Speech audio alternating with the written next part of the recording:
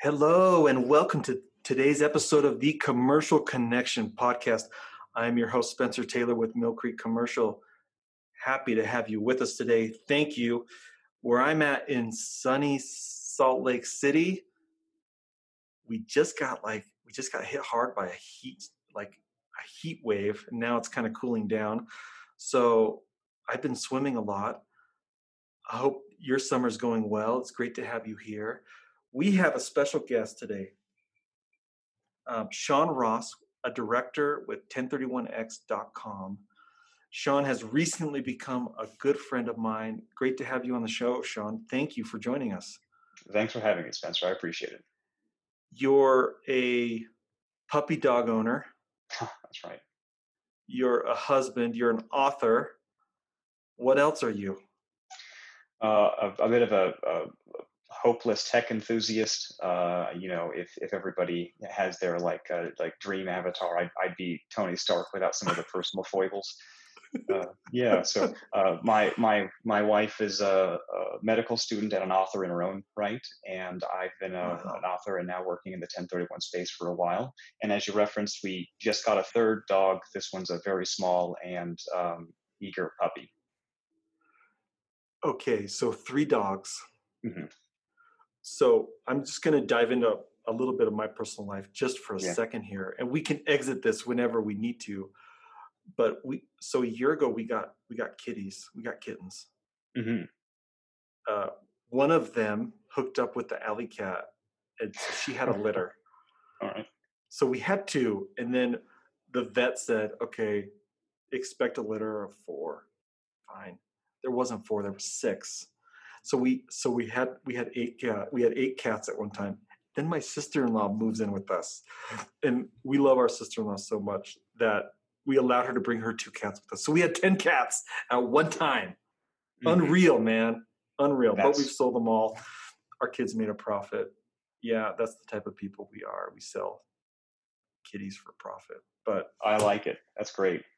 I feel like I've become an animal lover. Now, do the kids get too attached to the kittens at some point? Is it hard to make that transaction? Well, they named them, and this was really interesting as a parent, because I didn't grow up with any pets, but they named all 6 like really cute names like Camo and Mixie, and I can't even remember all the names. There's so many of them, but we sold the first couple, and they thought they were going to be sad, but then they got $20 bill in their hand. And now, maybe I created the next generation of capitalists. All right. They were like, well, let's just keep breeding and see where we can go. Build the empire. It was fun. It was a lot of fun. That's precious. It was a lot. They learn lessons in life, clean up after the cats, and reward for effort. It was good. It was a good experience for us. But never had a dog. Really? I see. I'm allergic to cats myself, so it's been the other way around for me. Yeah, I tried telling my wife I was allergic, but she didn't buy it. But anyway, so tell us, where do you live, Sean? Very recently moved to Springfield, Missouri. My wife and I were up in Toronto, Ontario, where she was attending medical school when COVID hit, and when her school effectively canceled. We came out here to be near her family. The great Midwest. Springfield, Missouri, right? Springfield, Missouri? Yeah, Springfield, Missouri. That's right. I guess there are multiple Springfields out there. This one's Springfield, Missouri, which is, if nobody's been in Missouri around the 4th of July, I recommend it, because they take that far more seriously than any place I've ever been before. And I'm fairly well traveled, so that was a fun experience. That's really cool.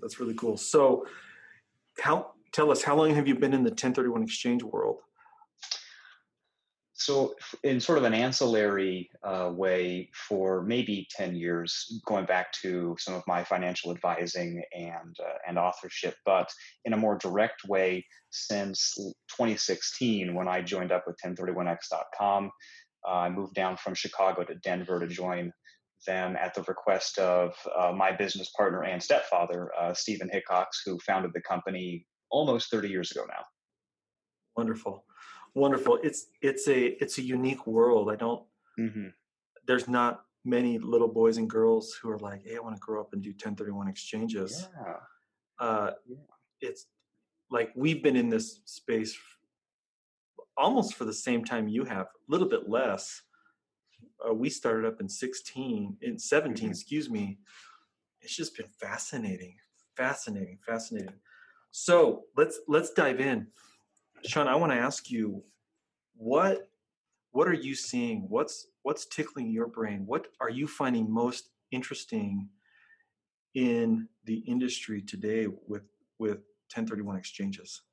Yeah, during normal times, that's a question that someone might have to think about. But there's been so much interesting going on in the world that it feels like everything is a little bit novel.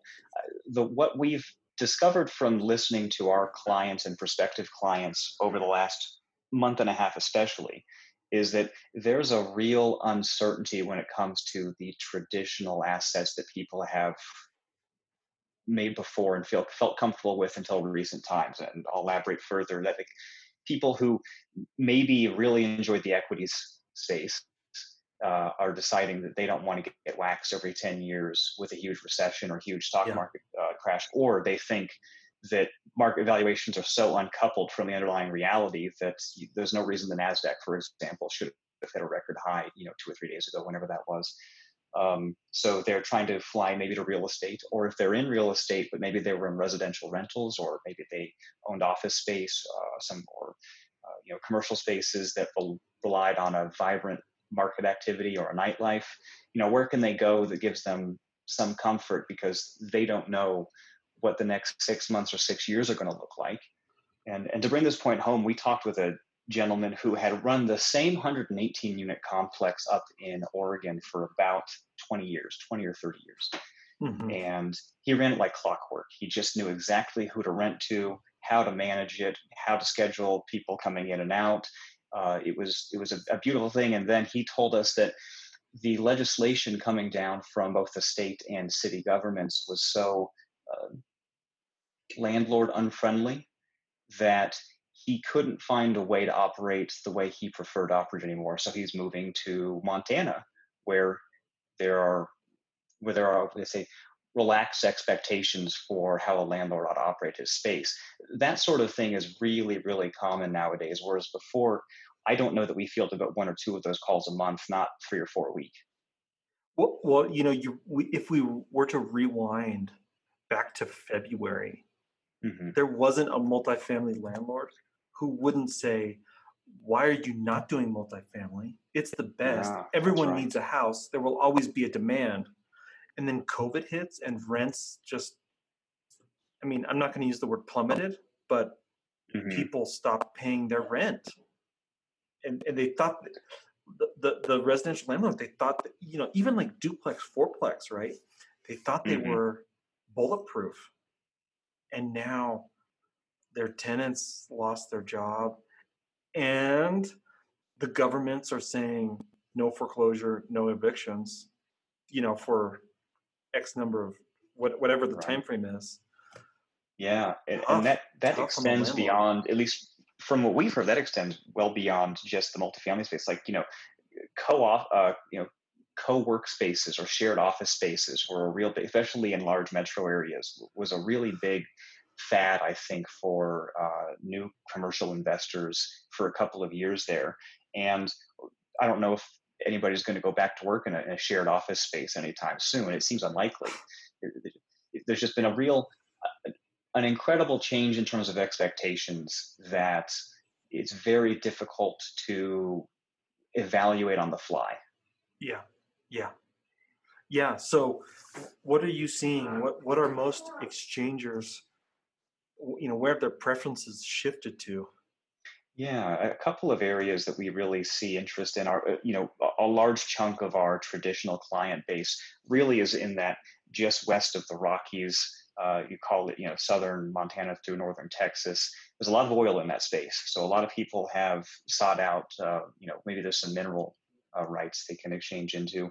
We've seen a lot of interest in medical spaces. People have, I think, probably correctly thought that who's not going to have a lack of a demand. It's going to be somebody who's a medical office or a hospital, something like that. And we've seen interest in um, if people don't want to go through the hassle of being a traditional landlord anymore, either because of aging demographics or because of changing legislative agendas, then something that's triple net or something that's maybe packaged together across multiple properties rather than just a single asset, those we get more calls about that than we used to. But I would say largely we haven't heard a definitive "this is what we're looking for" from our clients. It's what should we be looking for as a question as opposed to a directive. And Interesting. that's been interesting on our end to obviously it's hard to compile that information on a national scale. But from where perched, it's been an interesting exercise for us to see if we can guide people appropriately. I just got off of a call with a farmer selling farmland, Hmm. and they do not want to touch multifamily with a 10-foot pole. Yeah, but you heard, Like, you know, I was blown away by that. I'm like, just because they're young, they're in their 40s, and I'm just like, why, okay, interesting that they said that, but the reason behind it was all the uncertainty. I think almost anybody who watched uh, small to mid-sized to large cities and metro areas grow since the last real estate crash, now about 12 years ago. They saw just the explosion of high-rise multifamilies, of new Yeah, condo spaces, right? yeah, That seemed like such an obvious place to go for so long. And like that's no longer true, uh, which is, I mean, it affected the way that my wife and I looked for a place to live when we were exiting Toronto, right? We don't want to be somewhere that's that close to our neighbors just in case this pandemic doesn't get a vaccine anytime soon, and uh, B, where the landlord's going to feel pressure to raise rents in when they're facing uncertainty. So the the demands are new and fast and furious. yeah.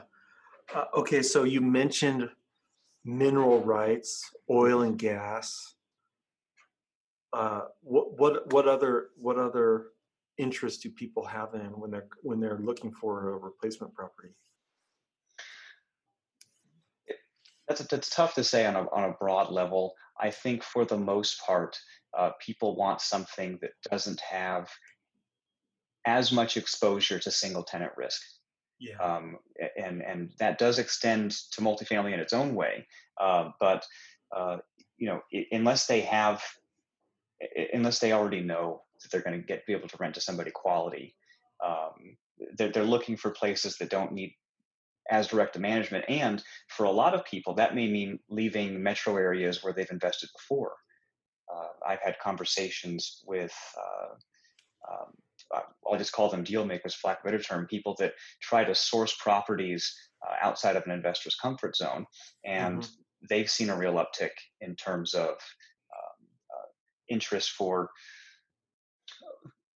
well, I'll give you an example. Talking with some investors in Kansas City who have been in Kansas City or somewhere along the I-70 strip for the past 10 or 15 years, and they really wanted to go to Arizona. That they heard Arizona was a hot ticket. We've heard a lot of good things about Arizona as yeah, an investment space lately.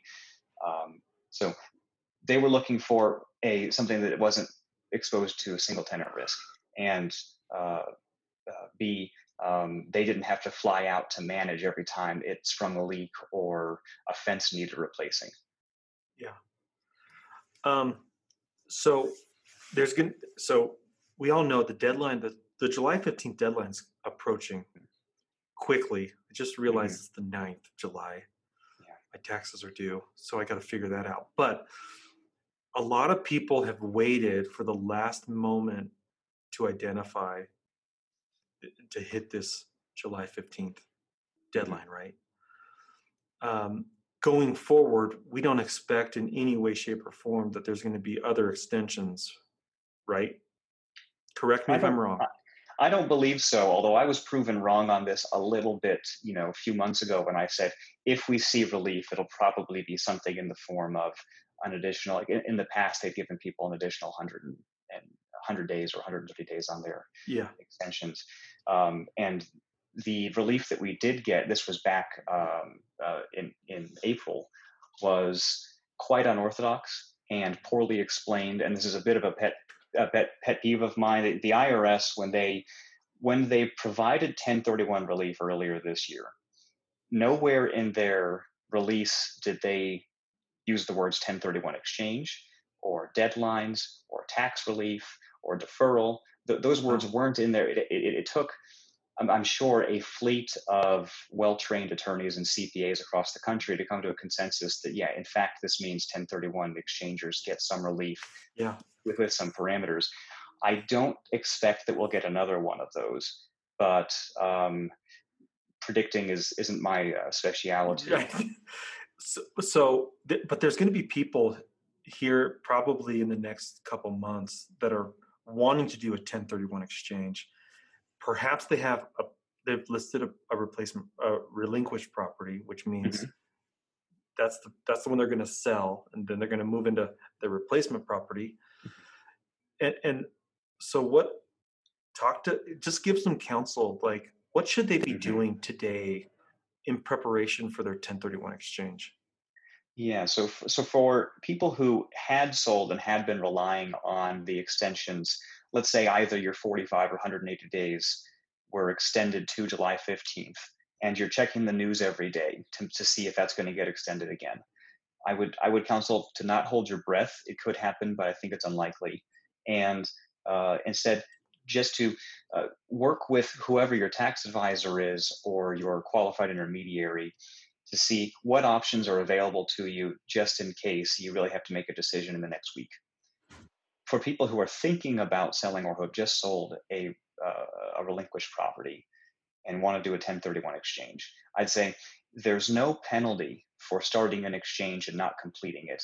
If you don't feel comfortable about the investment environment, know that you retain maximum flexibility by at least starting the exchange process, and begin looking for your replacement assets long before you sell if you can. The hardest part for almost all 1031 exchangers is, especially if you're new to this game, is that 45 days. That month and a half flies by quick.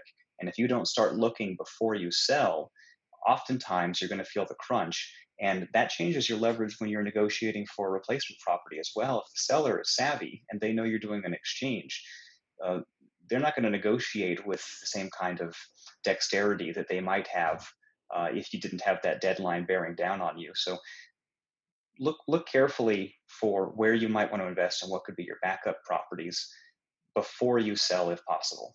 Yeah. You mentioned there's no harm in starting, and you only have upside if you start. You're talking about before they sell their property, right? That's right. Because once they sell, a decision needs to be made whether or not they're doing it. So yeah, if you're kicking tires, this bears repeating. Yeah, if you're kicking tires, kick tires with your QI, and then be prepared to make your final decision before you close on your investment property, the one you're selling to do an exchange with. Good. Advice on if people are looking for a creative alternative. You mentioned that a lot of people looking for creative. What advice would you give someone thinking of doing a non-traditional or kind of creative 1031 exchange? The first thing I would do is maybe check your priors and broaden your perspective on first 1031 exchanges. 1031 exchanges apply to properties what the IRS calls like kind. Like kind is an incredibly liberal term. Almost anything is like kind as long as it's real property. And by that, we mean commercial property, residential property, single family, multifamily, raw land, air rights, mineral rights. Yep. There are syndicated deals. There are Delaware statutory trusts. It doesn't matter if it's managed directly or if it's triple net. So broaden your horizons on what's possible, and then really do the diligence. And by that, I mean find people who know more than you do. This is something that I stress to my employees as well as my clients. Find somebody that knows something you don't, and see if they can help you out. All of our consultations, for example, are completely free, and we enjoy going out and seeing what's available for our clients because we're going to learn something in the process likely too. So cast a very broad net and narrow based on specific criteria, not necessarily what you felt most comfortable with, say, last year or 2 years ago. I think there's we all need to go through this like self like this introspective. Okay, what is it that I value as an investor? What does my portfolio need today that it didn't need 5 years ago? Hmm. And am I able to see into the future? What is it going to need? There's just this self-awareness of who you are as an investor. And I think I tell, when we talk to people, we do tenant in common. We do ticks. We think we're really good at doing ticks. We're really good at it. But there's times when we're not the right fit. And so I help people. I just ask them, okay, what do you value? And people tell me, I want to take down the moon. Like I want risk. I want to hit a home run. I need these dollars to hit a home run for me, Yeah. or I need to strike out. And Yeah. and then I say, well, we're not a home run for you. We're like a single or maybe a double, right? But Yeah. um, Let me touch on yeah, that for a second. yeah, I would say maybe 10 or 15% of our clients, and this is maybe a larger share if you talk about clients who have been with us for maybe a decade or more. There's a real sense of, if you're in the real estate space, you can be a shark in the water who's always looking for blood, right? There's always a deal, and if mhm, there's a bit of market uncertainty, you can capitalize on other people's hesitancy or reduced expectations. And speaking of hitting home runs, borrowing rates are quite low. It may be harder to qualify now than it was, but there's a sense where you can use leverage to your advantage. What I tell clients like that is, that's fantastic. And we certainly don't want to discourage anybody that really enjoys the game. But you get to identify multiple potential replacement properties in a 1031 exchange for a reason. And maybe it's a good idea to look for a couple of backups that are a little bit safer, so that you can ride this one out and wait till something that really does strike gold for you shows up. yeah, And it, the tick structure, which you referenced earlier, just like a 1031 exchange, allows for a ton of flexibility, right? It's much easier to move in and out of a tick structured investment than almost any other kind of partnership strategy moving into, or multi-investor strategy moving into larger assets. So if you want hmm to go invest in a CVS, or something like that, it, or a multifamily building, or some other large commercial space, that's something you should really consider too. Not just what are you going to buy and what kind of return is it going to generate, but how are you going to interact with your partners and potential other investors in a way that gives you guys maximum flexibility to make an adjustment in the future. Well, so I used to be jealous when I wasn't picked first. Like it used to make me really mad as a child. And now a Mill Creek property is often picked second or third. Hmm. And check this out. A guy had identified us. We were his third choice. You get three. You can identify three. Most people do the three property rule. He tries pursuing these two other properties. It takes him to date 176. He calls us on day 177. My two choices are gone. Do you still have that one property available? I said, of course we do. Yeah. And he was able to close and record the deed before day 180, right? But I feel like that was a turning point for me. Like, hey, we can help. If you don't think we can help today, maybe we can help down the road and identify us, and maybe we can be of service. And so take advantage of that three property rule, whether it's us or whether it's the shot in the dark. You don't think it's going to That's right. happen. You have three to identify, so identify all three. Yeah, yeah, and I think there are two versions of that story that we run into all the time, and one is, uh, you know, the property I found, Jean, isn't going to work out. It failed inspection, or somebody else bought it, or now the price just dropped a bunch and it no longer trade equal or up in value, or who knows. Yeah. Um, but it's day 70, day 80, day 100, and they didn't identify anything else. So at that point, you're out of luck, and that's really unfortunate, right? The tax extension maybe didn't work for this guy. The other version of that is, uh, they called us before their identification period ended. And for a lot of people, that identification just got extended to about a week from now, right? So their identification period is very much alive where it wouldn't have been given normal circumstances. And they still have 1 or 2 slots left to list a replacement property. Yeah. Call your QI or call your agent and make sure that you have something listed there. There is absolutely zero downside to having an additional property or an additional replacement asset listed, even if you think there's no chance that you're going to get to that property as a fail-safe. It's much better to be safe than sorry in this circumstance, because for a lot of people, there's tens or hundreds of thousands of dollars in taxes on the line. Awesome. Sean, I love it. I love this. I think a nugget for anyone listening would be there's no dumb questions. There's no stupid questions. So call if you have a creative idea, if you need like something insightful to talk about, talk to your QI. I mean, it may sound bland like while he's talking, but they're going to give you real ideas, real advice. They're going to open up your mind on what you can do in your exchange. I love your advice. Start finding your replacement property today before you start listing. Hmm. Like even before your relinquished properties listed. So awesome, great insights. Sean, thank you very much.